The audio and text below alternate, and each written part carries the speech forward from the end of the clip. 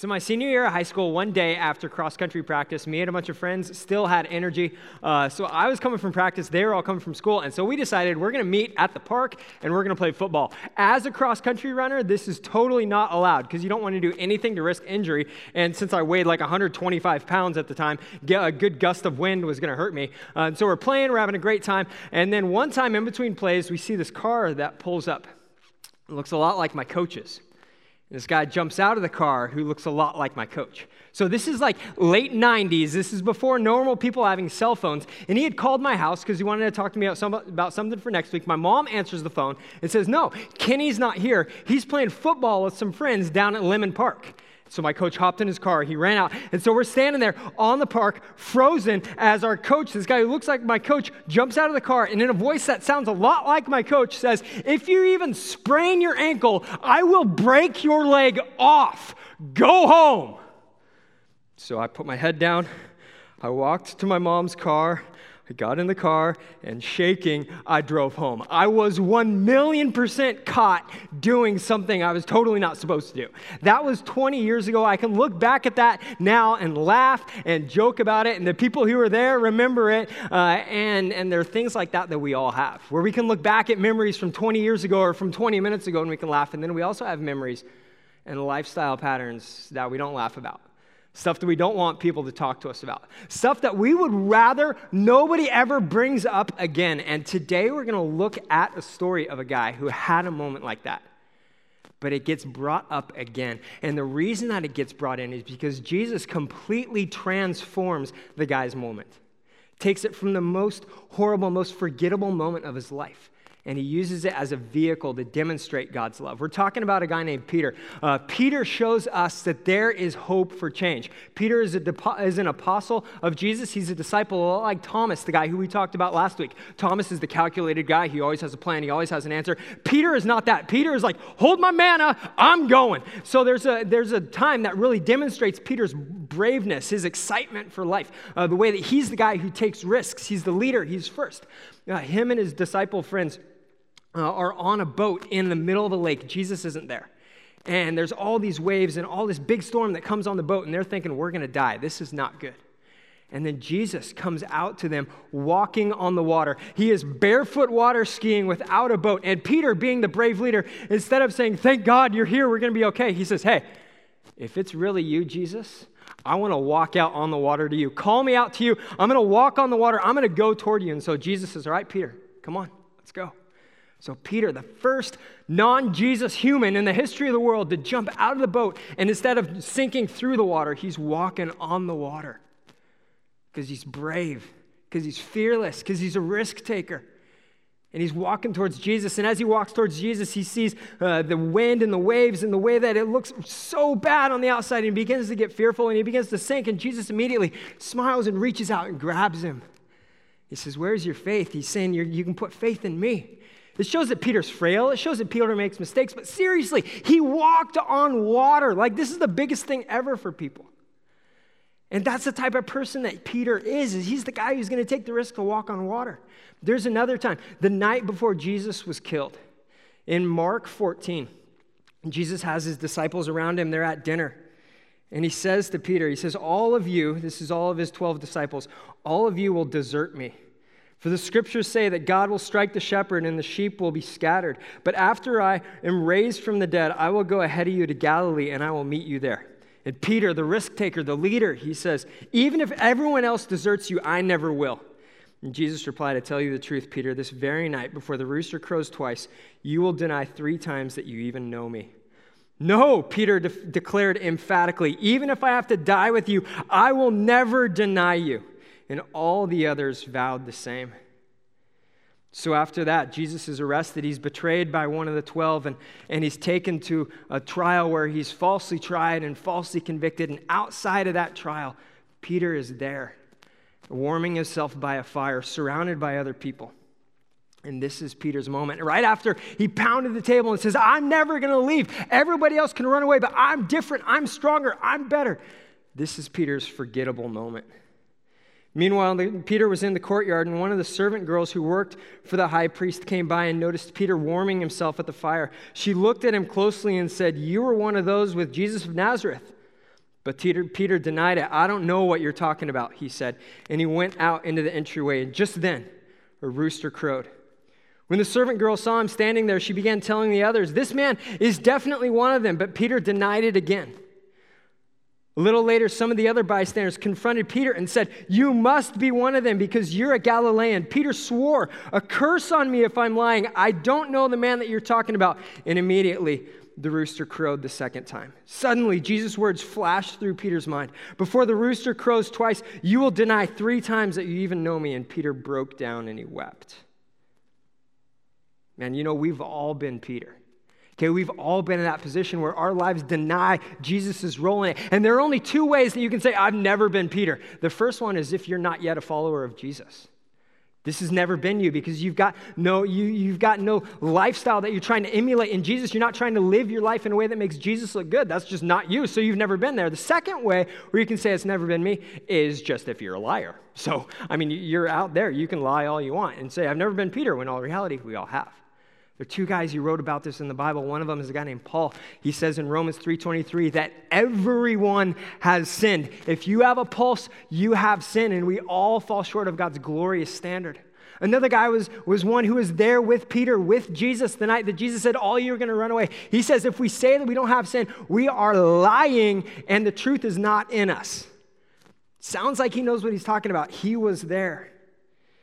And we've all been Peter. And there are 5 ways that I want to touch on right now where we find denial in our lives. We find us playing the part of Peter where he said, no, I don't even know that. The first is doing exactly what Peter did. And that's to say, I don't even know who Jesus is. Based on the way that things are in the States right now, there is no way for any of us to ever say and to ever feel like we are fearful for our lives because we are Christians. Instead, it's the opposite. Jesus tells us, "I want you to go everywhere, and I want you to tell everyone exactly who I am."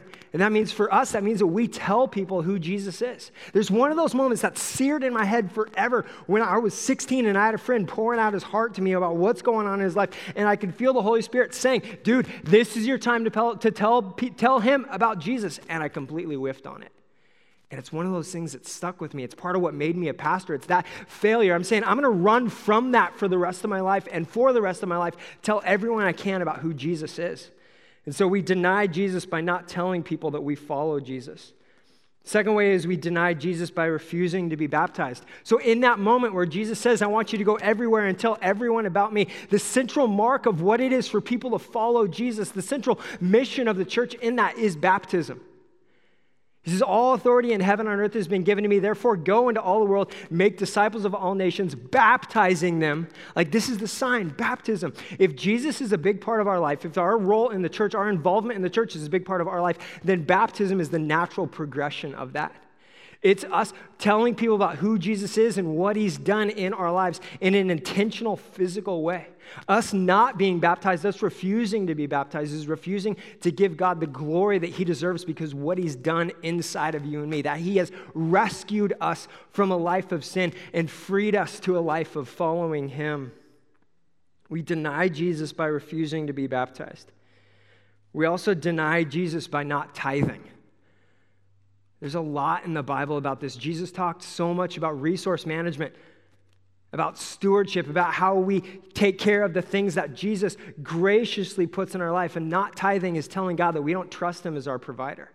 Not tithing is telling God that we don't trust that if we give 10% back to him through the local church, that he's going to use the next 90 to meet every single need that we have and more. Jesus tells us you should tithe. And so we as people, we're going to be people who live out what Jesus says and don't deny him by the way that we talk, by the things that we think, but also by the way that we spend our money.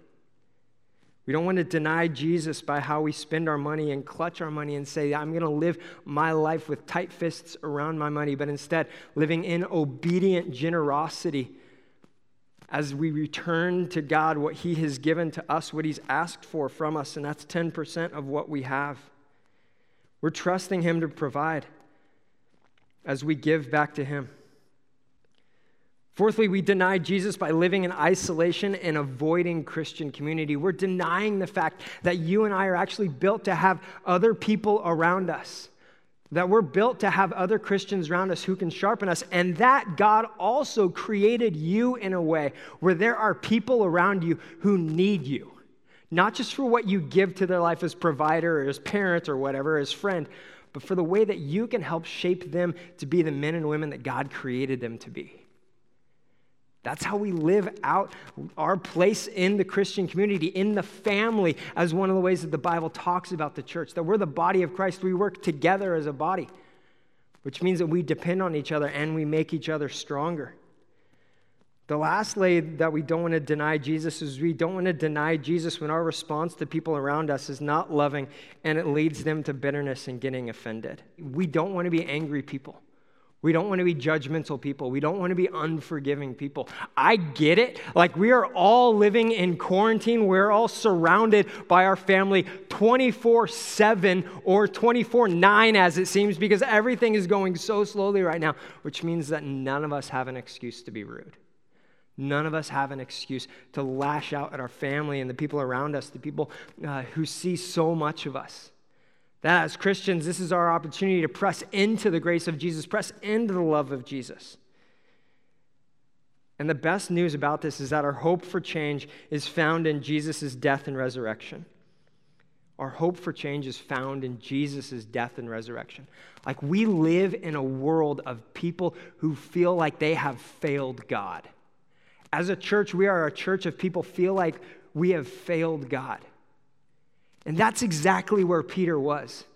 He leaves Jesus' trial that night embarrassed, that the crowd broke him, that he made his promise, Jesus, I'm never going to leave you. And it lasted for about 3 hours. And then it was gone.